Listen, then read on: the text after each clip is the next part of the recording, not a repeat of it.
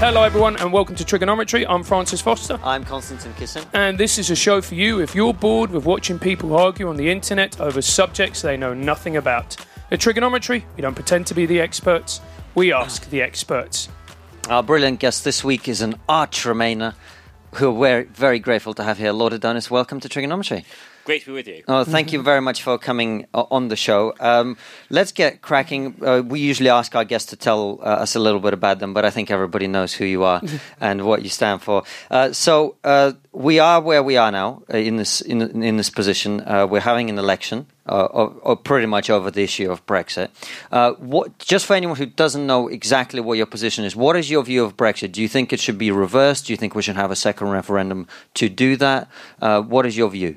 I think it should. Well, let's say reverse. It hasn't happened. I don't think it should happen, and I don't think it should happen democratically. And we're having an election now, and all the parties of the centre and the left, and about a third of the Conservative Party, if people were actually able to express their views inside that party, don't want it to happen. And so what they want to see happen is a referendum held with a straight choice between Boris Johnson's latest deal, which is the second version of a treaty for leaving the European Union, against remaining. And what I'd like to see happen, I think is perfectly credible, indeed is what I think will happen, is that there will be a majority in the next Parliament against leaving on these terrible terms, as there was in the last Parliament, that since we can't constantly just do nothing, I mean, there's a limit to how long you can literally tread water and not deal with health, education, infrastructure, all those other things which are of huge concern to the country. At this point, we'll have to bite the bullet. Biting the bullet means calling a referendum, and that will probably be held next spring on the straight choice between the Boris Johnson deal and staying in the European Union. And I think actually, even if Boris Johnson is Prime Minister on the 13th of December, since if you're looking at the most likely and credible outcomes of the election, it's very, very hard to see how the Conservatives can win an overall majority. But it is possible they could be the largest party in the next Parliament. It's possible Labour will be the largest party in the next Parliament. But if the Conservatives are the largest party in the next Parliament but don't have a majority, I still think that Boris will end up with a referendum. And I know Boris Johnson quite well, because when I was Transport Secretary, I worked with him closely as Mayor of London. I know him well enough to know that he couldn't give a fig about the European Union. I mean, he was in favour of staying before he was in favour of leaving. He was in favour of being in the customs union and the single market before he was in favour of leaving them. He's perfectly capable of holding two completely contradictory views at the same time. If the only thing he's really concerned about and has been all the way through is becoming and remaining Prime Minister, and if the deal for becoming and remaining Prime Minister in December and January is moving towards a referendum on the EU, then I think that's what he'll do. So it's at the moment it's all very fraught because we're in a closely fought election campaign, and people think that, as they always do, people tend to catastrophise, to think that the worst is going to happen and that therefore the game is over. It's not remotely over at the moment. I would say we're roughly at half-time in this. I mean, this is going to be very reassuring for members of the audience who want to see us move on and all that. But I would say we're roughly half-time in this great battle over membership of the European Union, and my best judgment at the moment is that we'll still end up staying. One final point about it is one of the constant problems with leaving the European Union is that whether you're in favour or against leaving, and I respect that people hold different views, it's very, very hard to do. It's a hugely complex thing to do. It's taking the egg out of an omelette. It's nearly half a century worth of diplomatic, trade, commercial, legal processes which have gone into our relationship with the European Union. But not only is it very hard to do, which is what the government has found, but it is impossible to do without self-harm, because it goes to the heart of our whole trading, commercial and security relationship with Europe. Any move away, particularly from free trade, which is inevitable if we leave the European Union, is inevitably going to involve harm. And the reason why at every stage there's been a vote in the House of Commons on it is that when MPs, true to their Burkean principle of being representatives and not just delegates, when they're actually faced with the job of having to vote this thing through, which they know, because they are reasonably well informed and they can read the words on the page and see what it means, is going to harm their constituents, there's always so far been a decisive majority against it. And my view is that that will be the same in the next Parliament as the last one. Before we go any further, can I just credit you with an excellent use of the word fig? It was absolutely superb. You realised it was early in the morning, you didn't drop the F-bomb, so congratulations on that. Secondly, before we go any further, why are you so opposed to leaving the EU? Because the thing, it rapidly gets very contentious. Ramona, racist, all these terms are bandied about. And I think it's really important for people to understand, why is it such a bad thing, in your opinion, to leave? I've been in politics for 30 years now, and most issues in politics are matters of degree. They're not matters of fundamental right or wrong or huge... a huge mistake that you would make on behalf of the country. But about once a generation, you get an issue that's fundamental. Now, most fundamental issues in human affairs you can recover from. You can fight a war and you can still recover from the war. But that doesn't mean it's necessarily the right thing to do. And when you face one of these fundamental issues, the thing, in my experience, to do is fundamentally to oppose it. And as I look back over the last 150 years, I would say this is up there with the 3 or 4 biggest mistakes that we could have made as a country. The 2 others, just to set them in the right kind of context, the 2 biggest mistakes we made as a country in the century and a half before this were not granting self-government to Ireland in the late 19th century, which was a catastrophic mistake, which we're still recovering from today, and which in our generation, and indeed in the lives of many of those who are here today, was terrorism on the streets of London. I live by Regent's Park. Every day I pass the bandstand when I go on my walk first thing in the morning in Regent's Park, which has a plaque to the 12 Royal Green Jackets who were killed when a bomb exploded in the middle of the afternoon concert on a Saturday afternoon.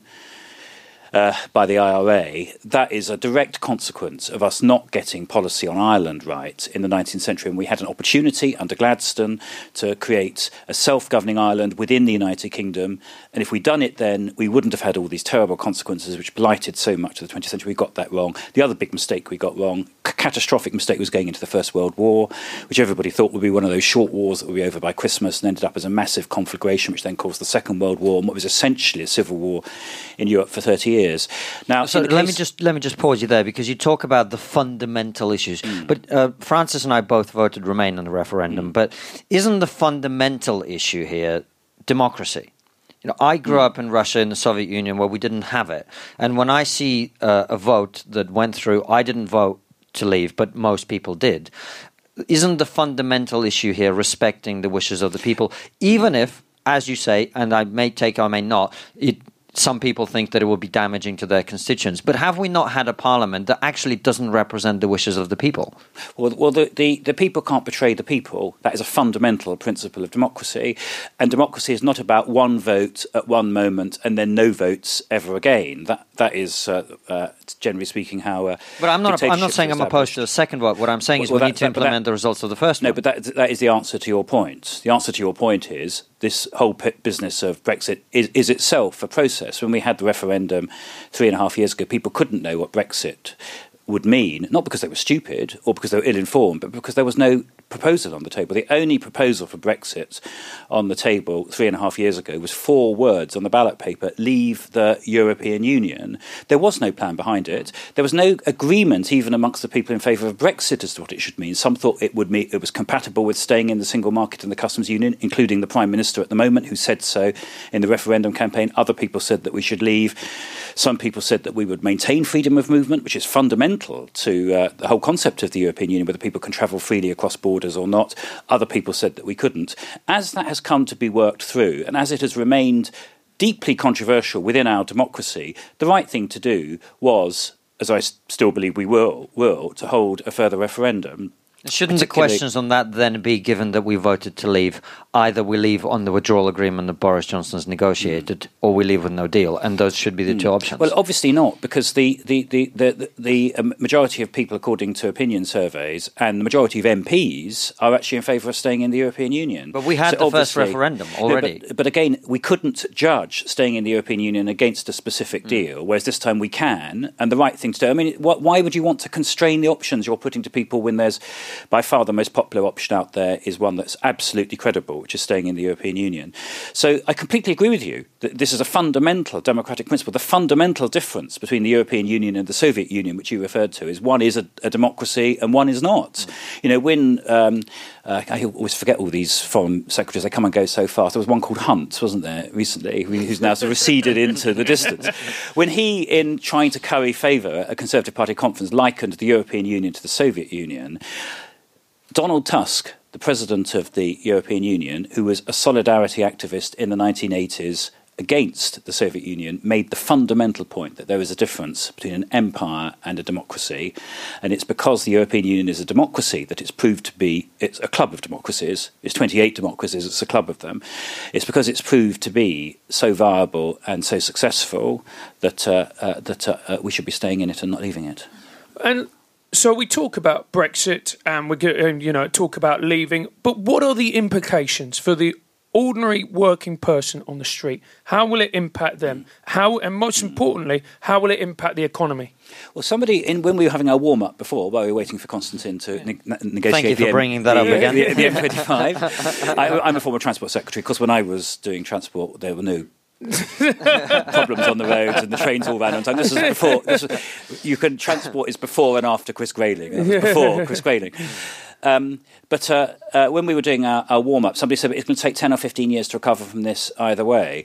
Well, it will take more than 10 or 15 years to negotiate and to try and make stable leaving the European Union, and that's accepted by everybody because the formal act of leaving, which is what we could do in the next few months, simply begins a huge process of negotiations over trade deals, security pacts, political relationships with the European Union and so on, which will be at least 10 years just in pure negotiations and probably more. And since my judgment is, and all I can give people is my judgment, is it won't be stable and it will lead to loss of jobs, to weakness, international weakness, and possibly very serious weakness, not least vis-a-vis Putin's and post-Putin's Russia. I think what will happen in 10 to 15 years is, as we go through this process, the next generation of politicians will put membership of the European Union back on the table in a serious way. So I think that is deeply unstable and is a recipe for the next generation having to be overwhelmed by this issue of Europe. However, if we stay in the European Union, nothing changes.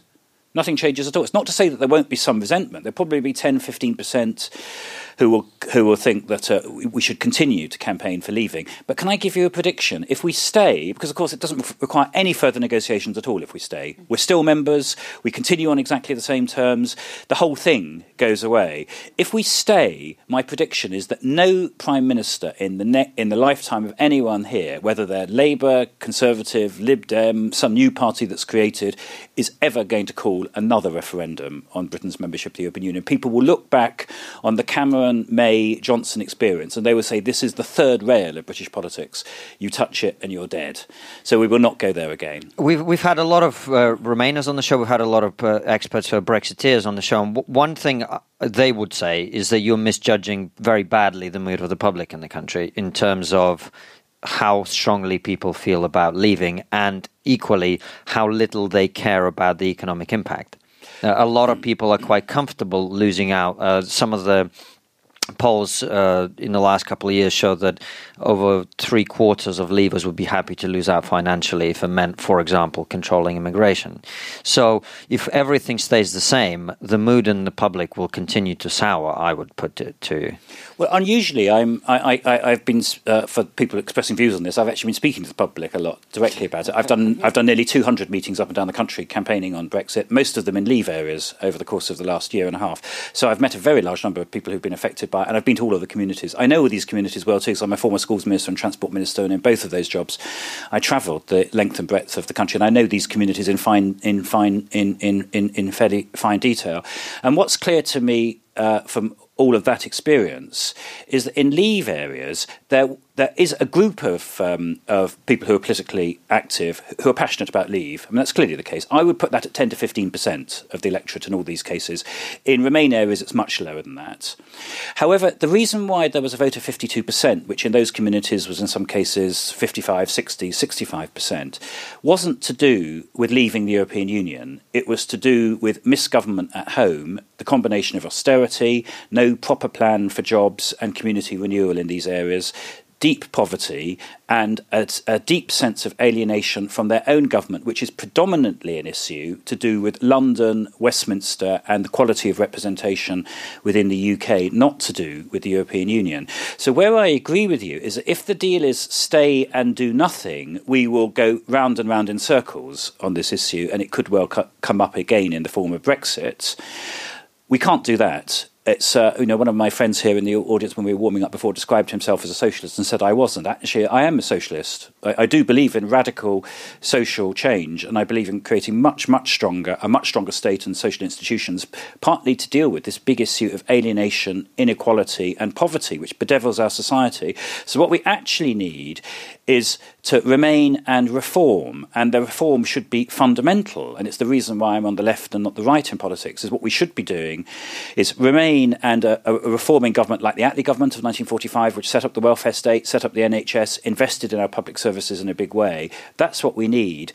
And what led to Brexit was this really toxic combination of Brexit plus austerity, with the government calling the referendum 3.5 years ago being a Conservative government with Cameron Osborne that was actually itself the agents of austerity, which particularly in areas that voted Leave, which tended to be the poorer parts of the country, these became the same thing in people's mind, the European Union and austerity. What we've got to do is to break that connection, and that's partly a campaigning issue, making it clear that you don't have to have EU and austerity, but it's also a question of policy. What we need to do is to remain and at the same time dramatic reform, to invest in our public services, end austerity, to take power much closer to people, because England is one of the most centrally governed large nations in the world, which particularly in areas more distant from London is deeply resented. It's different in Scotland, Wales and Northern Ireland, where they have devolved assemblies. Very tellingly, in the case of Scotland and Northern Ireland, they voted heavily against Brexit. So it needs a big new policy offer, and that's what's also at stake in this general election. And we're going to touch on no deal for a second, because I think, and I consider myself politically aware, but there's a lot of people, they're going about their day and, they're trying to make it through the week. They've got families and they hear terms like no deal or, a Norway agreement, all the rest of it. What is a no deal Brexit, and how will that impact on the lives of ordinary people? Well, it's a fraud, the use of the word no deal. Because what does no deal mean? It means no treaty of any kind. I mean, it must mean no. The word no means none. No agreement with the European Union at all. Now, there's virtually no one who says they support no deal that actually supports that. When we debate, as I have done for hundreds of hours now in Parliament, the different options on Brexit, most of those on the right of the Conservative Party, the Ian Duncan Smiths and all that lot, plus the Brexit people, don't actually support no deal at all. Because if there's no deal at all, planes don't fly, the ports don't operate, nobody will be able to leave and come into the country, because all of those arrangements are governed by deals. They're governed by treaty. What they're talking about actually isn't no deal, it's a different deal. It's a deal that's much more limited, that doesn't involve a customs arrangements over the transition of goods which are tariff-free, and things, or arrangements for international driving licenses, a whole lot of things it might not cover. But it must cover a whole set of quite important and complex issues, like the operation of the ports, the international aviation system, which is governed by treaties which we're part of because we're part of the European Union. All of those things will be necessary, and those Boris Johnson, Michael Gove, all these people who are actually negotiating Brexit, when they talk about no deal, they still accept that we're going to need a deal covering all those things. So there is no such thing as clean Brexit, no deal Brexit. It's a different Brexit and a different deal that would be needed. And what that is what we will get into debating if there happens to be an overall Conservative majority. But I guess France's question is, if we were to have that kind of deal, what would be the impact? Why is it so bad? Why is it so scary? What's the problem with that kind of deal? Well, nobody knows what that deal is, because no one's set it out at the moment. I mean, we're peering into, as the good book says, peering into a glass darkly. We don't know, because no one has set it out. The reason they won't set it out is because it is almost all of the elements would be very bad. So, for example, if they don't involve a trade deal, one of my friends in the audience said before that we had enough of this, we should walk away and start negotiating afterwards. If there is no trade deal, you are immediately facing tariffs on British goods going to our largest markets, in the European Union, and vice versa, are between 10 and 150% overnight. That happens overnight. You are faced with customs declarations and customs forms costing between £50 and £100 a piece, which people will have to start filling in immediately. I mean, this is not, it seems as if you can do it and it's cost-free until it happens. The point at which it happens, I can assure you as a parliamentarian, there will be a huge and dramatic change in opinion. And that's before you get to the issue of Ireland, because no deal in Ireland means immediately there have to be border arrangements between the Republic of Ireland and Northern Ireland, which breaks the Good Friday Agreement. The Good Friday Agreement is not only an international treaty, but it's the bedrock of peace in Northern Ireland, which only a generation ago we didn't have. So no deal has not been defined. If it were defined, most people who look at this and actually understand what's going to happen would find it horrific. And even people who glibly, and it's very easy to be very glib and populist and say it's all going to be fine, it's Dunkirk and all that. The moment it actually happens, there will be a massive social revolt. It doesn't matter whether it's Boris Johnson, whether it's Nigel Farage, whether it's Jeremy Corbyn in number 10, they will have to sort it out PDQ. And I've been in politics long enough to know that even if people voted for something which turns out to be a catastrophe, they don't somehow think that, oh, that's all right, we voted for it. They expect the people who are there, who are in charge, to sort it out. And in particular, they will start saying that they were lied to. Because the people who say that no deal is going to be fine, we can weather it, it's Dunkirk and all of that, when it is not fine, when their prices go up in the shops by 10 to 50%, when there's a big shortage of goods, when bombs start going off in Northern Ireland, they will not say, oh, well, we voted for this. They will say, we were lied to. It now needs to be sorted out. And you began by saying, why do I think this is such a big issue? This is a colossal issue. This goes to almost everything that matters to us as a political community, whether we can actually get terms of trade, relations, a system in Northern Ireland that works. All of these things have been very elaborately and painstakingly put together over the last, 70 years now since the European Union started in the ashes of the Second World War. And we shouldn't throw it all up in a fit of absence of mind. And we've just touched on Northern Ireland, and I've got a lot of friends from Northern Ireland, and they are absolutely enraged with what is happening. And in particular, they feel that the arrogance with which the English have treated them. If Brexit happens, do you think we're going to see a return to the bad old times? Well, it depends what Brexit happens. If Brexit were to happen according to Boris Johnson's latest deal, nothing changes in Northern Ireland.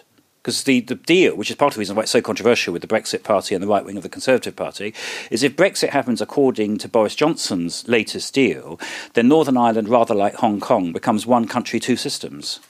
Because what happens in Northern Ireland under Boris Johnson's own deal is that European law continues to apply. The Northern Ireland continues to be part of the customs union and the single market to all intents and purposes. It's slightly gilded in the deal by saying it will still be part of the United Kingdom customs union, but in fact actually there will need to be customs declarations down the Irish Sea and all of that, because Northern Ireland will continue to operate according to the treaty all of the trade and economic terms and conditions of membership of the European Union, so that you don't have to have a border between the Republic of Ireland and Northern Ireland. But that won't apply between Northern Ireland and Great Britain. So for Northern Ireland itself, do I think the Boris Johnson deal would lead to a return of the Troubles? No, I don't, because to all intents and purposes, Northern Ireland remains part of the European Union. I do think, though, and this could be a cause of problems down the line, is it will put on the table in a big way the issue of the creation of a single Irish state. Because if you've got one country, two systems, and most of the economic and commercial and immigration rules, which is a large part of public policy, which govern Northern Ireland, are set by the European Union, by the consent of Northern Ireland, because they would prefer to have happen rather than have a hard border in Ireland. If that happens, you do then quite quickly get to the question, well, why remain part of the United Kingdom? I mean, it becomes an existential question quite quickly. So my view is that if the Boris Johnson deal goes through, it's only a matter of time, and probably quite a short period of time, before there'll be a referendum in Northern Ireland about creating a single Irish state. Now, I don't welcome that. It's not because my view on Northern Ireland is that the people of Northern Ireland should decide what happens to it. I don't take the same view over Scotland. I think it would be a catastrophic mistake for Scotland to become independent because we all share one island together. The arguments are different in Ireland. What I do worry about from Ireland, because I'm a historian and can see the long view on this, and I go to Northern Ireland a lot, is that in Northern Ireland, majorities aren't enough. That's what the genius of the Good Friday Agreement is, that whereas most of politics is governed by simple majorities, where you have a fundamental nationalist unionist cleavage without a basis of shared consent between the two, if you try to make these big existential questions to decide them by simple majorities, that is what leads to violence, conflict and terrorism. That is what did lead to violence, conflict and terrorism 2 generations ago. So what really worries me is if we make this issue of the creation of an Irish state, if it were to become a majority view in Northern Ireland, it's been a minority view up till now, but if it were to become a majority view, that is not enough, because the unionist community in Northern Ireland is not going to say, hey, there's now 55, 60% that are in favour of creating a united Ireland, so we're going to go along with it. I can tell you, if you meet guys like Sammy Wilson and Nigel Dodds and Arlene Foster, they are not somehow going to say, oh, that's all hunky-dory, we've now got a majority for United Ireland, we're going to go along with it. What you will get is the breakout of really extreme unionist politics, which will lead to paramilitary activity and all of that. So the best thing to do in Northern Ireland, as in my mind, in the whole of the United Kingdom in relation to Brexit, is simply not to do it.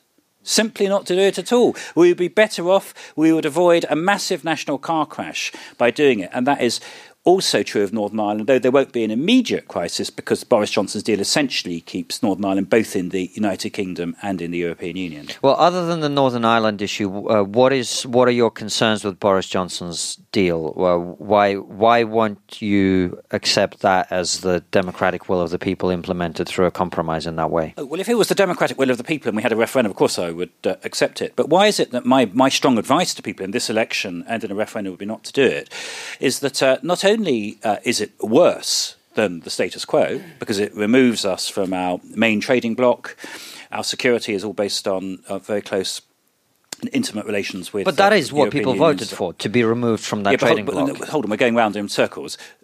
I'm saying it should be after an election and another referendum. So if they vote for it then, I would accept it. But why is it my advice is that they shouldn't do it, is that it would both be worse, and it's also a leap into the unknown, in that a crucial thing to understand about the Boris Johnson deal is that it doesn't actually have any deal beyond the end of what's called an implementation period, which is at the end of next year. At the end of 2020. The only deal in relation to our whole commercial, trade, economic and security policy vis-à-vis the European Union, the only deal in this 500-page document, the only deal is to agree a transition, which is till the end of next year, it can be extended by 2 further years, during which we will negotiate the actual deal. I mean, just think about that for a moment. Is it sensible, just as a matter of general precaution, not leaping into the unknown until you know where you're going, is it sensible to give up all of the, whether you're leave or remain, to give up all of the known benefits of Remain, the known benefits of being in the European Union, for an intermediate status where you have no idea what's going to happen afterwards? Surely the right thing to do, which is, by the way, what we were also promised in the referendum 3.5 years ago, is not to take this huge, decisive step of leaving the European Union until you know what your long-term relationship with the European Union is going to be. Now, we talked a lot a moment ago about Northern Ireland. The reason why this document is 500 pages, which is a legal treaty, about 400 pages of that are to do with Ireland. Because in the case of Ireland, because of the Good Friday Agreement, it wasn't the European Union, and indeed, to be fair, the British government didn't think it was sensible or indeed even safe to agree to an arrangement in respect of Ireland that expired at the end of next year, because they thought that was too dangerous. That is the reason why we had the backstop, and now we've got the permanent set of relations. What's essentially happened is that there have been 2 negotiations. One is a long-term agreement about the status of Northern Ireland, which is that to all intents and purposes Northern Ireland will remain in the European Union, but only a very short-term deal in respect of Great Britain, which expires at the end of next year, or maybe is renewable for another 2 years after that, during which period all of the long-term relationship will be negotiated. Now, the right thing to do, if you were buying a house on this basis or doing any other personal deal, you absolutely would not agree to giving up, moving house and going into temporary accommodation until you could see where you were going to be moving thereafter. And that is at the root of the arguments against Boris Johnson's deal. And Lord Adonis, you describe yourself as a socialist, and we've got socialists in. All credit to you. You've done a wonderful job in Venezuela. Well done. Great stuff. Well, he supports them, so yeah, he does. Okay, so I think that's called guilt by association, isn't it? I mean, on that basis, General Pinochet and Boris Johnson are all part of the same political family as well. It doesn't quite work like that, does it? No, he's nice to see Francis pissing everyone off for a change. Well, that was a joke, but no, he's never denounced the Venezuelan government. But anyway, we're moving on. That's not the point. The point is that a lot of you described yourself as socialist. We've got socialists in the room. There are lots of people on the left of the Labour Party who said that you can't be truly socialist unless you support Brexit, because true socialism will never happen under the European Union. Do you ascribe to that notion? There aren't lots. There are very few. Most of the left of the Labour Party are in favour of staying in the European Union. This organisation called Momentum, which is the one that was set up in the wake of Jeremy Corbyn's victory and all of that, the great majority of Momentum activists, indeed a lot of them come to my meetings, these meetings I was talking about earlier, are in favour of staying in the European Union, and a lot of them passionately in favour of staying. The former chief executive of Momentum is an ardent pro-European campaigner. Indeed, I know her very well. She has an Italian husband.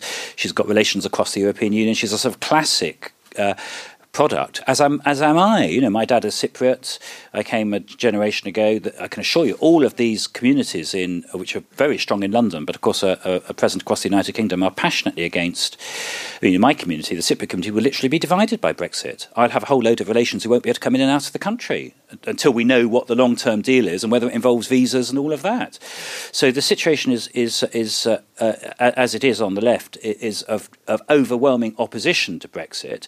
There is a small group who have this view that you can't do some forms of nationalisation inside the European Union. Actually, because I'm pragmatic, there's no evidence that that's true. Most of our European partners have larger nationalised sectors than we have because they didn't go through a Thatcherite period. France, transport's my particular area. France, Germany, Italy, Spain, the Netherlands, Belgium, all these countries still have state railway companies. Most of their railways are still run by state companies. Indeed, the irony is a lot of those state companies have been bidding for contracts to run railways here in order to extract some of the profit from the way that we privatised our railways under the Tories 20 years ago. So being pragmatic, and most of them, by the way, have state-owned water and electricity companies as well, which we don't have at the moment. And they do all of that within the European Union.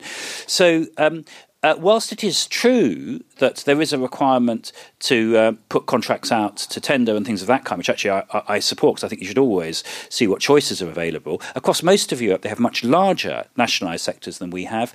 In the utilities, which is the main area of debate inside this general election, in the utilities, they mostly on the continent have state-run, not privately run enterprises. That's absolutely compatible with membership of the European Union. And that's the reason why most people on the left don't have a problem with EU membership. So on the subject of the left and the Labour Party, it seems to me, we mentioned Jeremy Corbyn briefly, that always ends up well. I voted for the Labour Party at the last election. And it was the first election, I believe, in recent times when more working class people voted for the Conservative Party than did for the Labour Party.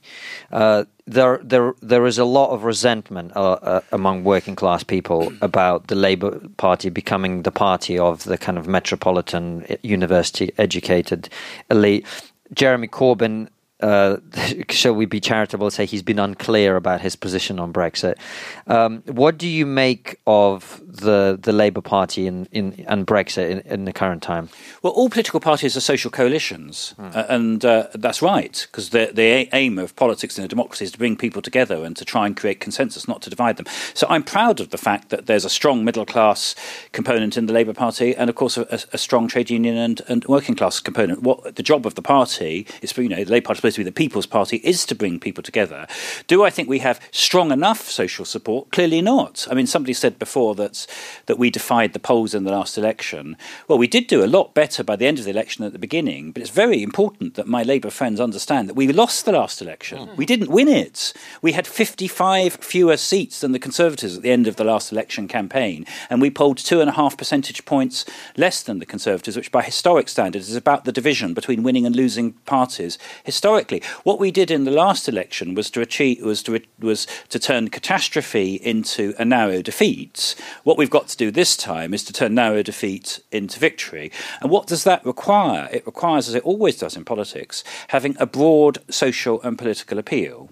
And that means we've got to have a very strong appeal in working class communities where all the issues we've been talking about earlier, disaffection, extreme poverty, extreme inequality, the absence in many of these communities of a real plan for jobs and community renewal. We need to get all of that right too. But if you're sitting in a more affluent part of London, for example, at the moment where leaving the European Union is also existential. What's going to happen to London is a city which has 15 universities. It has one of the most international higher education sectors in the world, possibly in the world. All of that is in jeopardy. All of it is in jeopardy with Brexit. So we need to be able to bring together all of these different parts of the community and to speak to them all. And it's perfectly compatible. It is absolutely compatible to be able to say in Middlesbrough, we need a really big plan for jobs, investment and dealing with poverty in Middlesbrough, whilst at the same time saying in parts of London, we don't want Brexit because we don't want to be having visas required for people to travel between Britain and the continent. These aren't incompatible policies. We need to be very strong in saying all of them and building a broad social coalition. And I believe it's possible for us to do that. But my point is Jeremy Corbyn hasn't done that. He hasn't done that. I know a lot of working class people who feel utterly alienated by his position on many issues and his lack of clarity on the issue of Brexit. I know many metropolitan liberal types who are deeply alienated, who voted Labour entire life, because the position on Brexit has been so muddled, so unclear. And a lot of people feel that it's actually dishonest. He's tried to play both sides and he's got none. Well, to be fair, I've been probably, as you kindly said at the beginning, one of the more active Remain campaigners, both nationally and inside the Labour Party. I made myself very awkward with the current Labour leadership, including Jeremy personally, by campaigning really hard last year in the party for us having a second referendum at a stage when the party didn't want to commit one.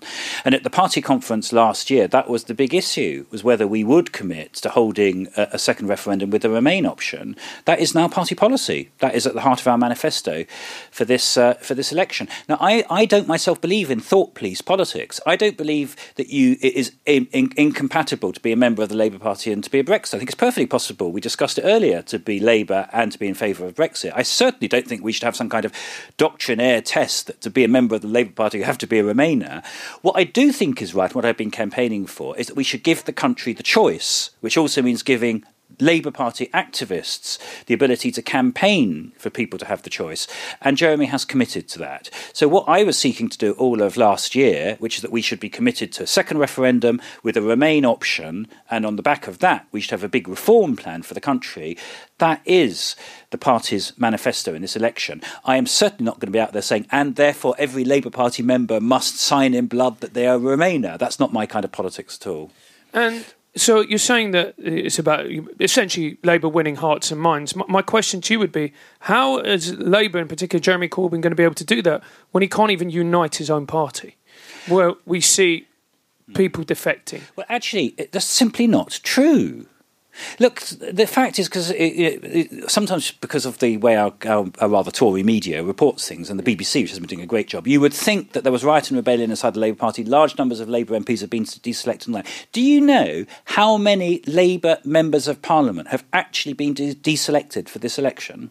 Well, I think Francis was referring to people leaving. I'll come to them in a moment. Hold on. The answer is none. None. Not a single Labour member of Parliament has been deselected. Do you know how many Conservatives have been deselected as they've imposed their extreme Brexit option on? Well, it was 21, of whom 10 have now been readmitted, but it's significantly more. All of the things which the right claim that the left have been doing, which is intolerance, not allowing broad spectrum of opinion, all that they've been doing to themselves. Now, it's true, a few Labour MPs have left. It's a handful who left. It's Chuka, it's Chris Leslie. I mean, it's a handful. Luciana Berger. But far more Conservatives have left. I was doing a thing 2 days ago with Dominic Grieve. Dominic Grieve, who is, by the way, I think has played an absolute blinder in the last years. In terms of parliamentarians I have a real respect for, who are doing the Burke's job of being representatives, not delegates, saying the right thing for the country and doing all of that. He's up there. He is having to fight in Beaconsfield at the moment as an independent because he's been expelled from the Conservative Party. So I don't think as a Labour Party person I need any lessons in intolerance from people in other political parties or commentators. When the real intolerance we're facing in British politics at the moment, which is deep and bitter intolerance, is on the right, with Farage and the Brexit Party and a Conservative Party more intolerant of divergent views than at any time in my lifetime, whereas Jeremy Corbyn actually has maintained the Labour Party as a broad church. He himself, of course, has a very clear view of where he is personally, but he has not been, I don't mind describing myself as historically a Blairite. I think that the Blair government was one of the best things that's happened to this country, particularly when you look at what's happened since. Let's bring back Tony Blair. Let's have a lot more of that rather than what we've had since. You're really misjudging the mood of the country there, believe you me. And I'm happy to have that argument. But look, the Blairites inside the Labour Party are overwhelmingly still inside the Labour Party. Yeah. And I have no hesitation in saying that what we want is a broad church Labour Party. I'm content with Jeremy Corbyn's leadership in this election, provided he operates a broad church policy. And as we've discussed on Europe, which has been the most contentious issue inside the party, he's, in fact, compared to how the last three leaders of the Conservative Party have played it, he has been God's gift to broad-mindedness, tolerance, and pluralism in politics. I'm giving as good as I get. You are doing a good job. You're brilliant. That was a party political broadcast. Anyway, so let's do a couple more minutes before we open up to questions. So what would you say to people? So off the top of my head, people like Philip Collins, who you will know well, used to write speeches. Blair's main speechwriter, comedian Matt Ford. People who were staunch Labour people and felt that the party was moving in a direction that was unacceptable, and they had to renounce their membership. And in Philip Collins' case, it was of anti-Semitism. Yeah. Well, I think that they were mistaken in terms of leaving the party. Do I think that there's a problem of anti-Semitism inside the Labour Party? I think there is. Let's be Why? absolutely clear Why is there a about problem with anti-Semitism? Because there are some members of the party who have been tolerant of anti-Semitic views and anti-Semites. My own view is very straightforward, is that those people have no part in any mainstream political party, and that includes the Labour Party. And that has come under the spotlight, and there is an Equalities and Human Rights investigation into whether the party has handled that properly, and I think anyone who's been responsible for tolerating or excusing or allowing anti-Semites to play a role inside the party, I think that is a fundamental issue, and it needs to be sorted out. But do I think that we should all those of us who don't hold those views, which is the overwhelming majority of people inside the Labour Party, Labour MPs, Labour members of the House of Lords like myself, do we think we should therefore leave our own party? I think that's a category error. I think it's the anti-Semites and those who hold those views who should be leaving the party. But it's not those of us who hold the mainstream and sensible views who should be leaving. That they haven't left the party. As you say, they have been tolerated, and it seems to be that the people who are leaving feel like it's either them leaving or staying in a party where those anti-Semites are allowed to remain. Yeah, well, as I say, I think that's a category error. The anti-Semites are the tiny majority. Those of us who don't hold those views and find them repugnant are the overwhelming majority. And in any organisation, it shouldn't be the overwhelming majority that have to leave their party because of misbehaviour by a minority. My point was something else. My point was something else, which is those people who are leaving feel like the party leadership is not addressing that issue robustly enough. Would you agree with that? I think it wasn't addressing it robustly enough. I think it is now. Is my view in response to that. I think and at the time, and some of the people you mentioned are friends of mine. I completely respect their points of view, but it's always been my view of politics that you should stay and fight, and you certainly don't leave until you've lost. And on this issue of anti-Semitism, we haven't lost. On the contrary, the overwhelming majority of people who hold these views. Who hold our views, which is that we find it completely repugnant and unacceptable. We're the ones who've come through. And to give a specific example, Margaret Hodge, who is absolutely in the lead on these issues, is fighting the next election as the Labour candidate in Barking and Dagenham. And she, as you know, was extremely critical of the leadership on these issues. So I understand what they're saying, but we're the majority. they're the minority, and it should be the minority, which in the case of anti-Semitism is a tiny minority, it should be them that leave the party. It shouldn't be the rest of us. And do you think Corbyn and his leadership has condoned anti-Semitism? Well, that's a matter for the European for the Equalities and Human Rights investigation. The answer is I don't know. That's a very equivocal answer there. Well, the truth is I don't know what exactly. That's the reason why this investigation has been set up. But if people have condoned it, that is totally unacceptable. I've got not a slightest hesitation. Do we have a fourth roaming mic, or do we need to give one of these up? We've got one. Fantastic. We've got, perfect. Well, before we crack on with questions, can we just thank Lord Adonis for giving us his time and coming out? Whether we agree with everything or not. Gentlemen there, please. Thank you. And then we'll go there and we'll go there. We'll take three at a time and then get some answers. Okay. Thanks. Okay. Thanks for an interesting discussion. About a second referendum, I agree with Lord Adonis that if a clear majority of the public now wants to remain, it would be kind of crazy to fly in the face of that. But does he not accept that every election, every referendum involves a large degree of chance, it depends on the weather, depends on last-minute political events, it depends on the charisma of the people involved. And if a second referendum happens and it's 52-48 the other way, it's not going to feel like the country's changed its mind. It's going to feel like the coin's been flipped until the answer Remain as one is provided.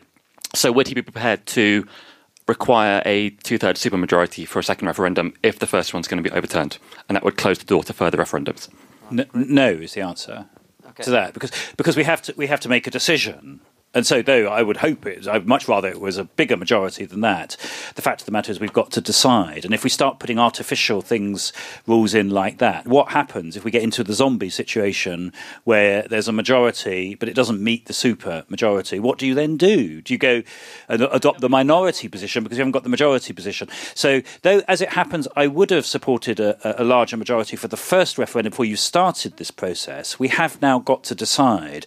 And I think it would be very dangerous to put artificial majorities in that could mean we're in a kind of zombie land where we're incapable of acting as a country. And in the situation we're now in, we can't not act. It's very important to understand that. We're in a very different situation from 3.5 years ago. 3.5 years ago, we didn't need to start this process. So if you hadn't reached your supermajority, it wouldn't have mattered because you just don't start the process of leaving the EU. Now, we are about to leave 31st of January. We're leaving. So if you have a zombie situation where you have a majority but it's not the supermajority, what do you do? Do you leave or not leave? So though I would have agreed with you for the beginning of the process, not to start the process without it, we are in a desperate crisis situation at the moment. We've got to decide as a country, and I would not put any impediments in the way of being able to decide, and unfortunately a supermajority could be just such an impediment at the moment. I do agree with you. Of course, there are lots of chance factors in elections. The third referendum. The crucial thing to understand about our system is that what we've got, which is part of the reason we're in this situation at the moment, is we have what is basically a parliamentary democracy, which is now, over the course of the last 50 years, we've grafted certain elements of direct democracy onto it. Now, you can have a debate about whether that was a good idea or not a good idea, whether it's a good idea to have referendums at all. But under our system of government, which is fundamentally different from, for example, Switzerland, referendums are only held because Parliament calls them. The only reason there was a referendum 3.5 years ago is because David Cameron and the majority in Parliament called it. We don't have the initiative, which they have in Switzerland, which enables the people themselves to call referendums, which is the reason why they have 5 to 10 referendums a year. Now, one thing I am pretty sure of is that after this second referendum, there is not going to be a third referendum in any hurry because you won't get a parliamentary majority and a prime minister is prepared to call it. So we're not in a situation where you end up with never-endums because always a minority in the country can call it. Under our system, only a parliamentary majority by statute can call a referendum, and that requires essentially the leadership of the governing party, which means the prime minister, to agree. And as I say, after a second referendum, I can't see any prime minister in the short term agreeing to another referendum on leaving the European Union. If we do leave, actually, I think there is a reasonable chance that a prime minister in 10 or 15 years might call a referendum on going back in, but that's another matter. Yeah, we had a question at the back there. Somebody had their hand up. I saw you first. Yeah. Hi, thank you. That was a really interesting discussion. There are a couple of things that you said that I'd like to tease out to get you to sort of elucidate a little further on.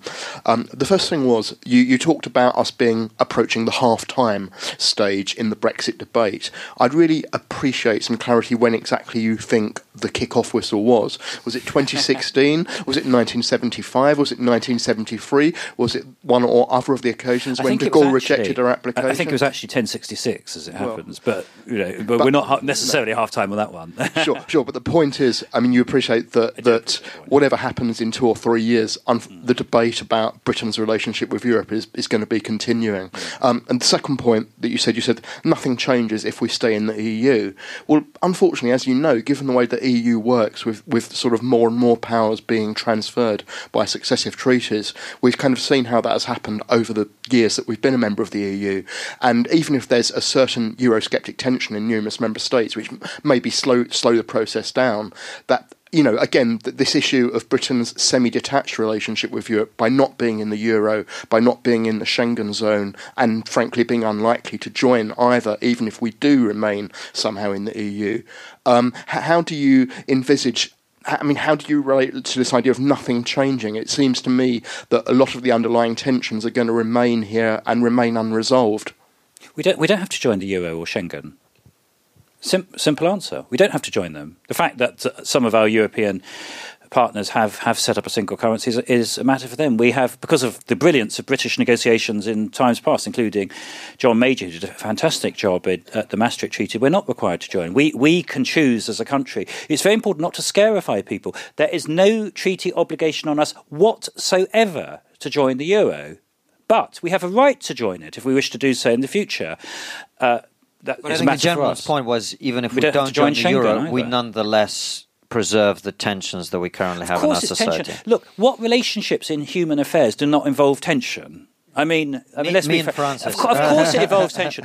We're talking about a union between 28 nations which share our continent. Of course, that's going to be tense. Even if the European Union worked 10 times better than it does at the moment, you would still have tension. The issue isn't whether there's tension, because there's inevitably going to be tension in any relations of that kind. The question is whether it's manageable and advantageous for us. This is the crucial point, because there is no perfection in human affairs.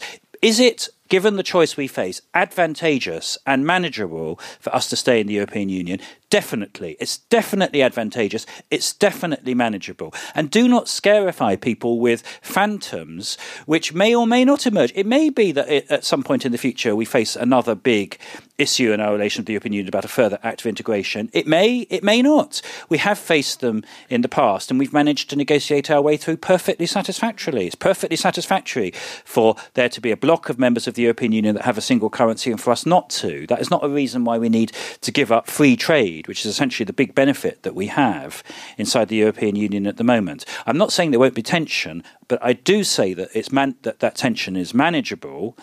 And I certainly think it's advantageous for us to stay rather than to leave. There was a gentleman in the front row who was next. Can I just say, every Battle of Ideas session I've been to, someone has complained about a lack of female voices. So if you're a woman, please put your hand up so we don't look sexist. All right, so we'll go to you, madam, at some point. Gentleman down here in the front row, please, guys. Hi, thanks for a great discussion.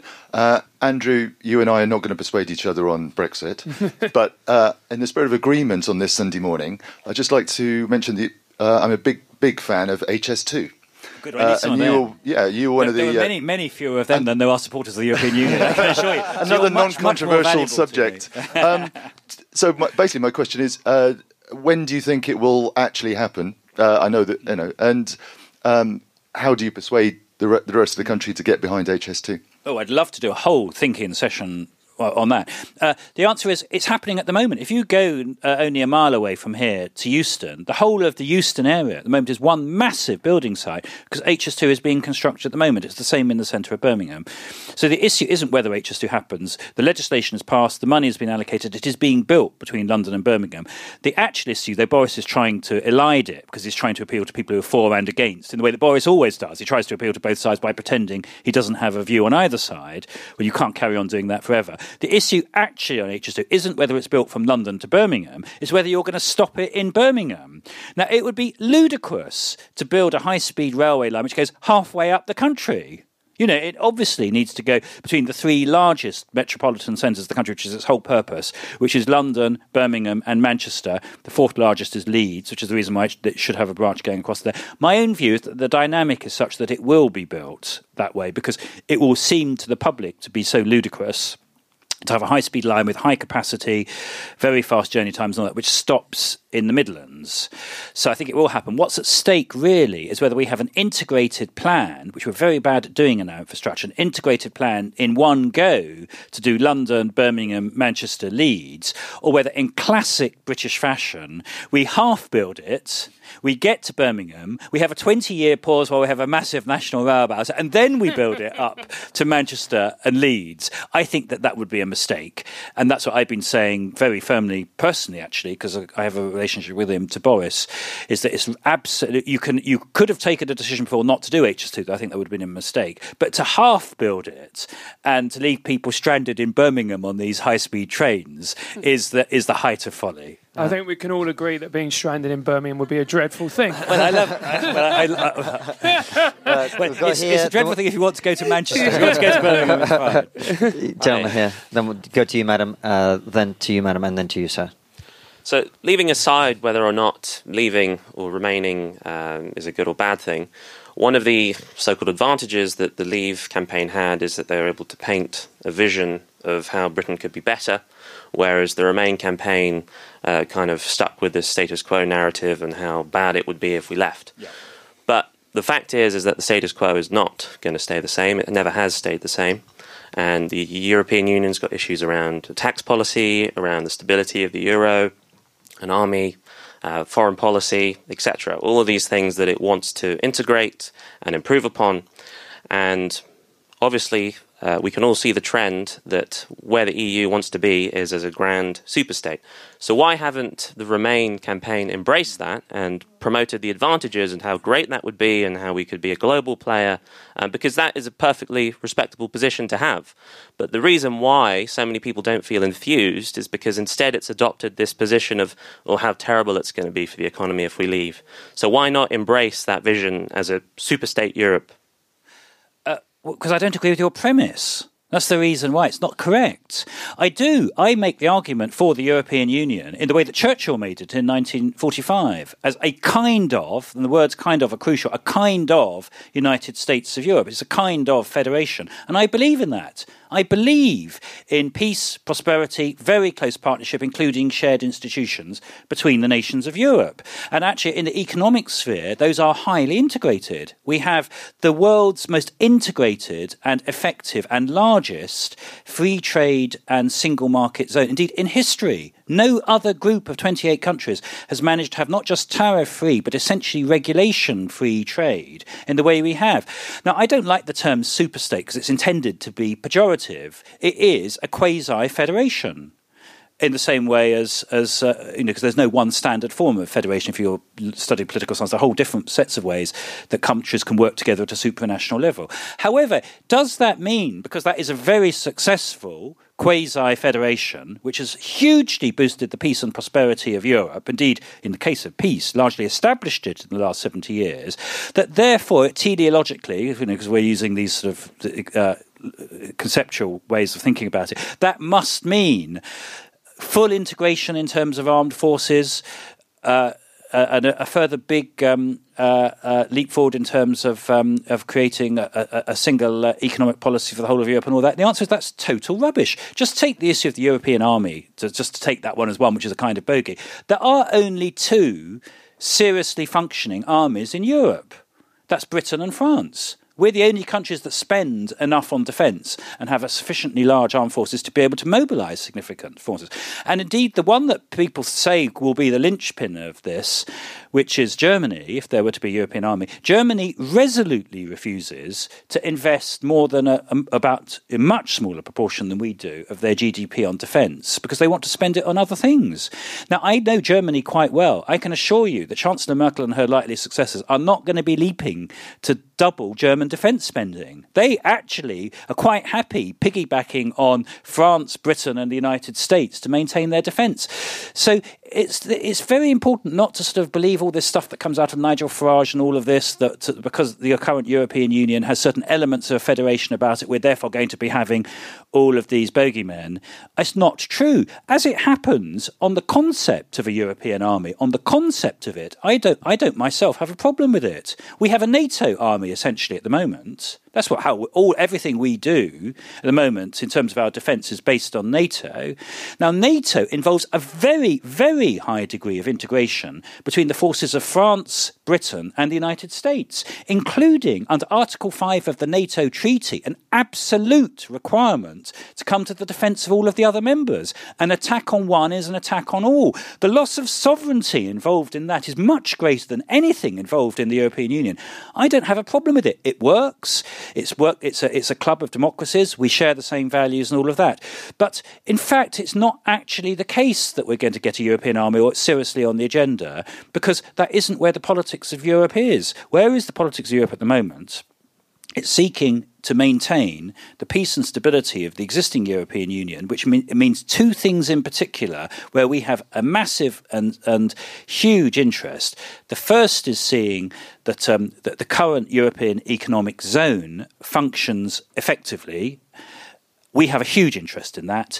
And the second, to be blunt, is seeing that an out-of-control semi-fascist Russia, which is on our borders and is a real and present danger to us. It's already invaded one European country, the Ukraine. It could easily invade others, that we keep them at bay.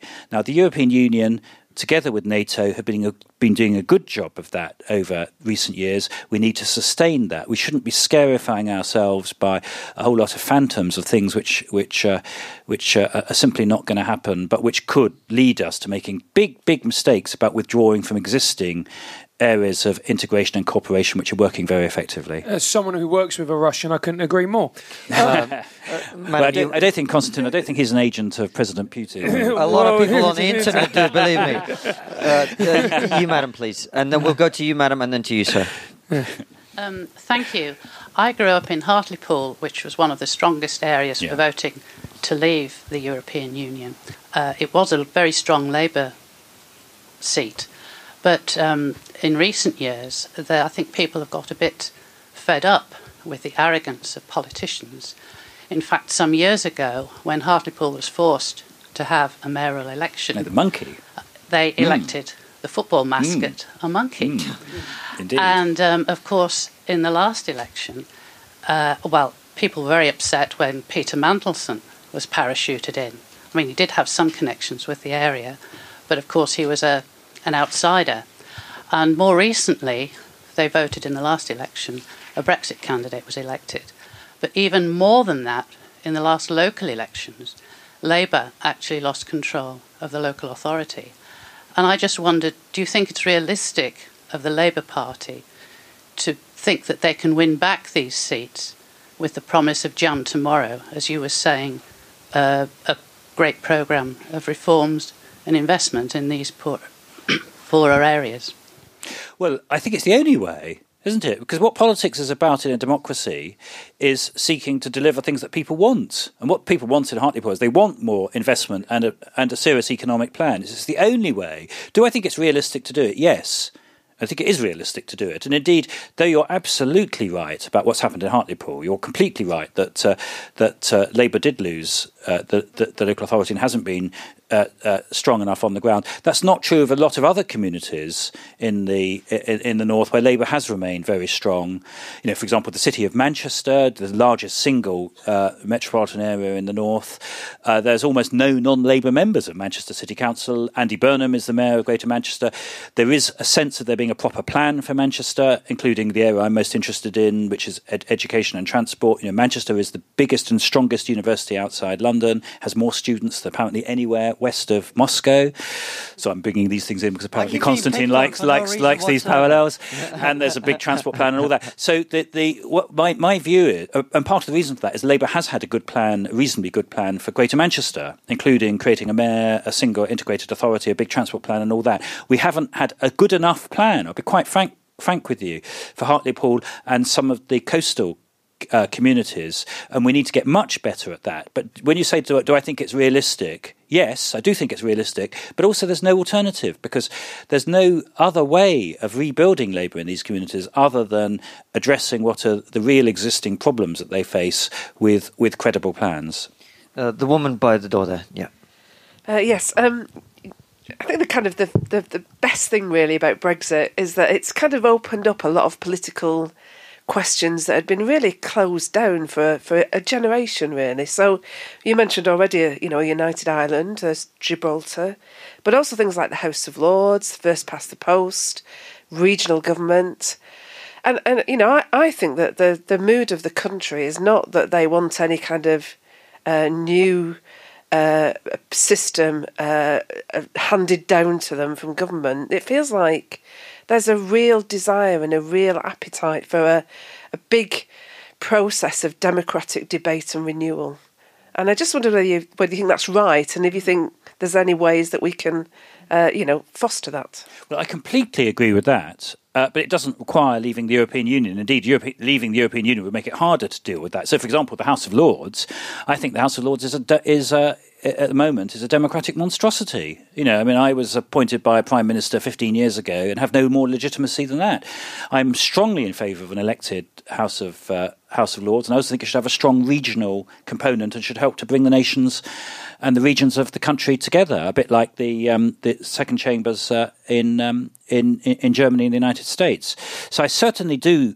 I think it's right to open up those issues. I think we need much stronger devolution.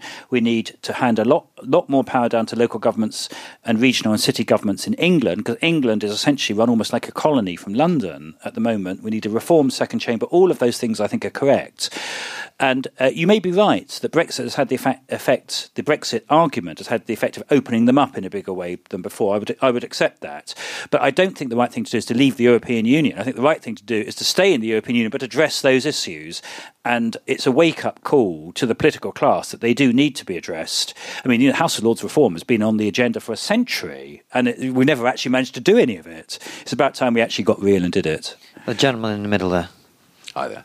I've been a Labour voter all my life. I won't be voting Labour in this coming up election. And the reason is purely down to leadership, or should I say lack of leadership. The whole Brexit issue with Corbyn and the anti-Semitism is unbelievable. If you can't get that right in his own party, I genuinely don't see how he could ever lead a country. My question to you is, if we had somebody like, say, Keir Starmer leading Labour now, do you think the polls, the whole dynamics of this situation would be in a completely different place? Well, Keir is a friend of mine. I think he'd make an excellent leader of the Labour Party, but you can only have one leader at a time. And we are in a general election campaign at the moment, and the choice which faces the country, and it's a real choice, is do you want, as the Prime Minister on the 13th of December, Boris Johnson, with all that comes with him, or Jeremy Corbyn? My judgment is that the polls are pretty clear on that, aren't they? In terms of... Yeah, but the real poll is on the 12th of December. And my friend here was asking me, saying, and that is the choice that we face. My judgment is that the better thing for the country, the better policy for the country, the better leader out of those two, and that's the choice that we face, is would be Jeremy Corbyn. Do I think in due course Keir Starmer would make a great leader of the Labour Party? I completely agree, he would. But this is the biggest open goal that we've ever seen for Labour. Well, the one thing you can't do when you're in any situation is to say, I wish we weren't here because we'd done five things differently in the past. Do you know, I wish we'd done 5 things differently in the past, but we are where we are. The choice facing the country now in an election which is now underway, that is the choice, and we all have to make judgments on that basis. That is the choice which the country faces, and given both the people involved and the policies which underlie those people too, I think that the right government for the country on the 13th of December would be a Labour-led government, not a Tory-led government. And this issue of Brexit is absolutely central to that. Do we have anybody else? Yes. So I know if we could pass it down to the man in the hat. Jared? Great.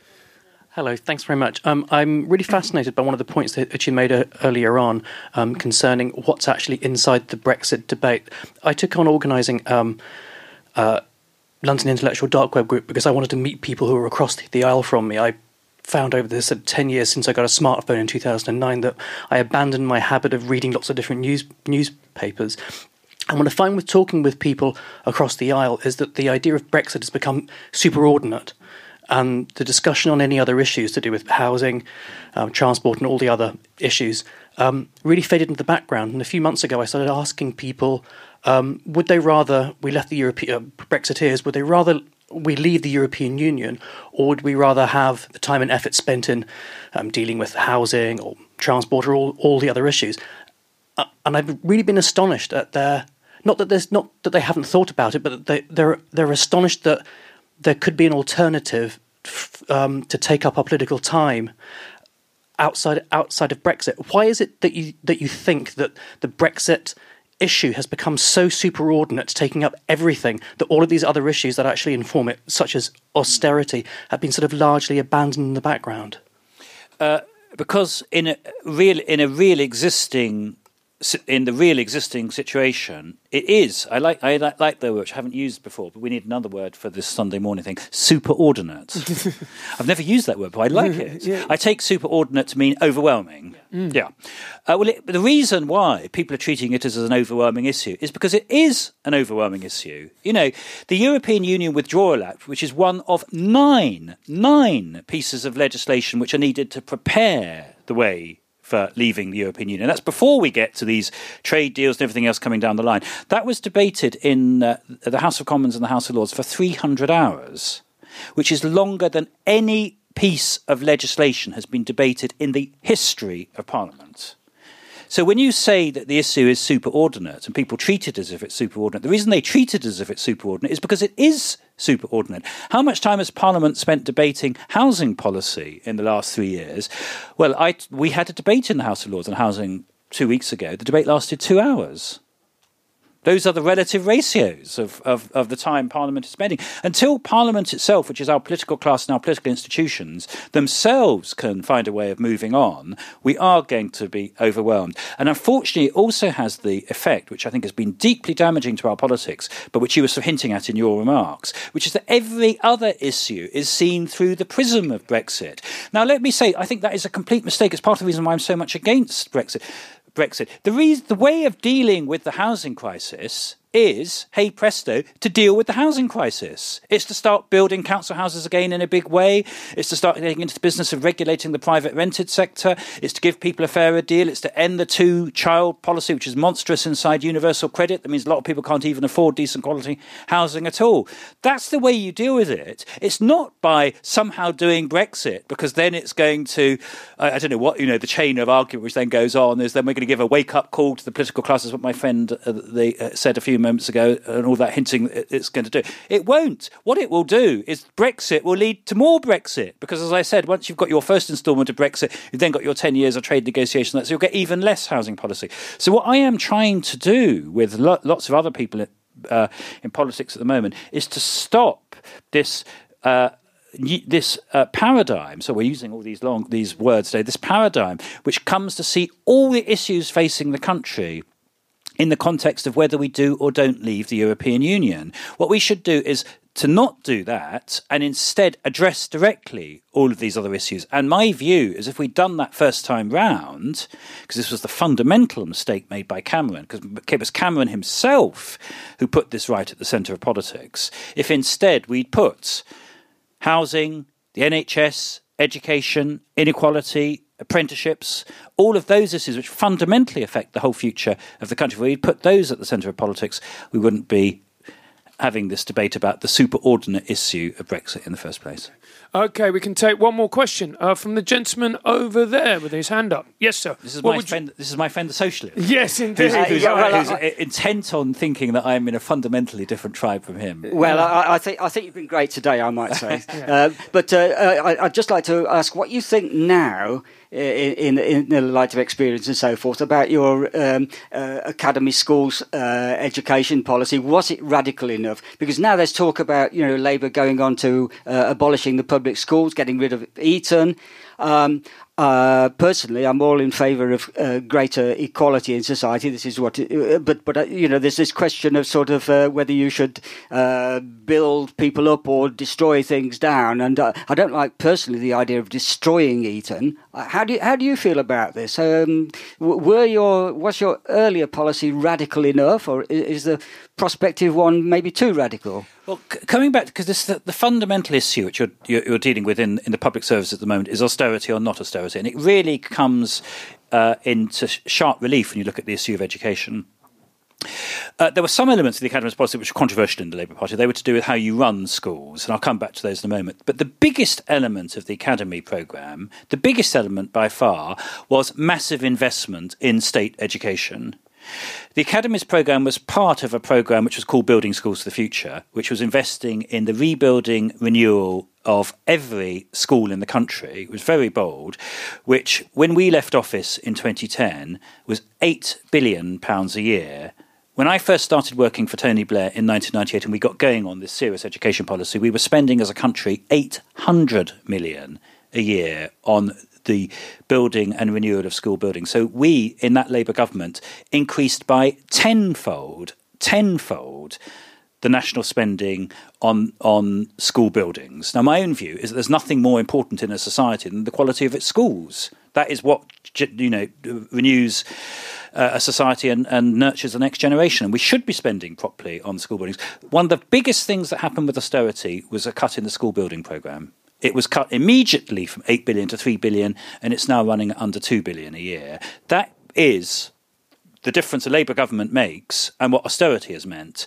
Now, you said, were we radical enough? The Academies policy, the controversial bit of the Academies policy, which was essentially closing seriously failing schools and reopening them with new leadership, that's what essentially it was always controversial because it involved change.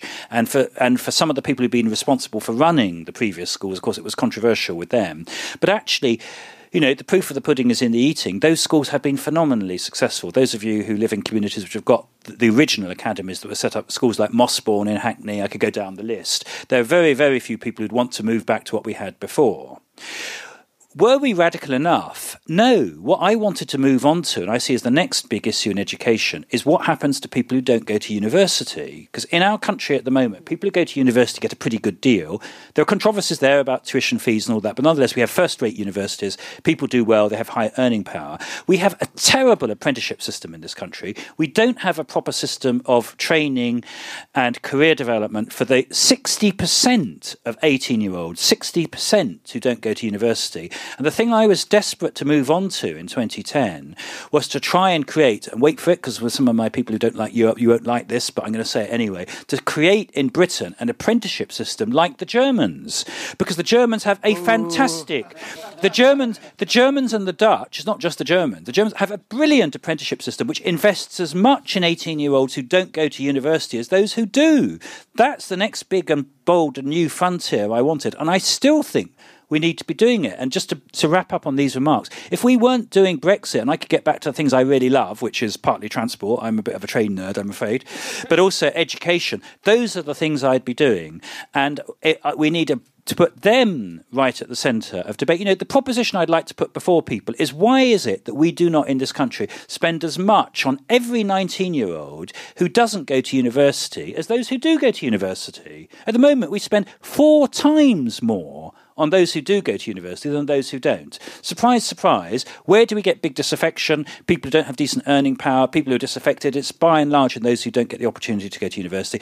That's what we should be sorting out as a country, not this absolutely terrible, off the edge of a cliff Brexit business, which is making it even harder for us to deal with housing, build HS2. By the way, the no-deal preparations alone would have built half of my HS2 line. Alone. All of these contracts with ferry companies that don't have ferries and all of that.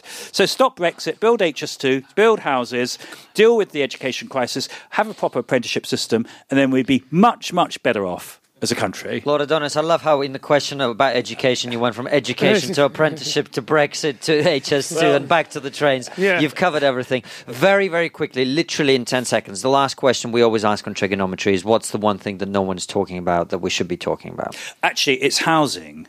At the moment, we have a housing crisis greater than at any time in the last 50 years. We have people living... Millions of people in this country, our fellow citizens, living in slum conditions at the moment. That is an absolute scandal at the heart of our society. And if there's one thing we sort out in the next 10 years, it should be that. Fantastic. I think we can all agree Lord Adonis has been absolutely brilliant. Please give him a round of applause. Thanks. It was great to be there. And I promise if I become Transport Secretary again, I am sorting out those problems on the M25. And thank you so much. Subscribe to us on all the usual channels. You've been absolutely brilliant. And enjoy the rest of the Battle of Ideas. See you again. Bye. Thank you. Bye-bye.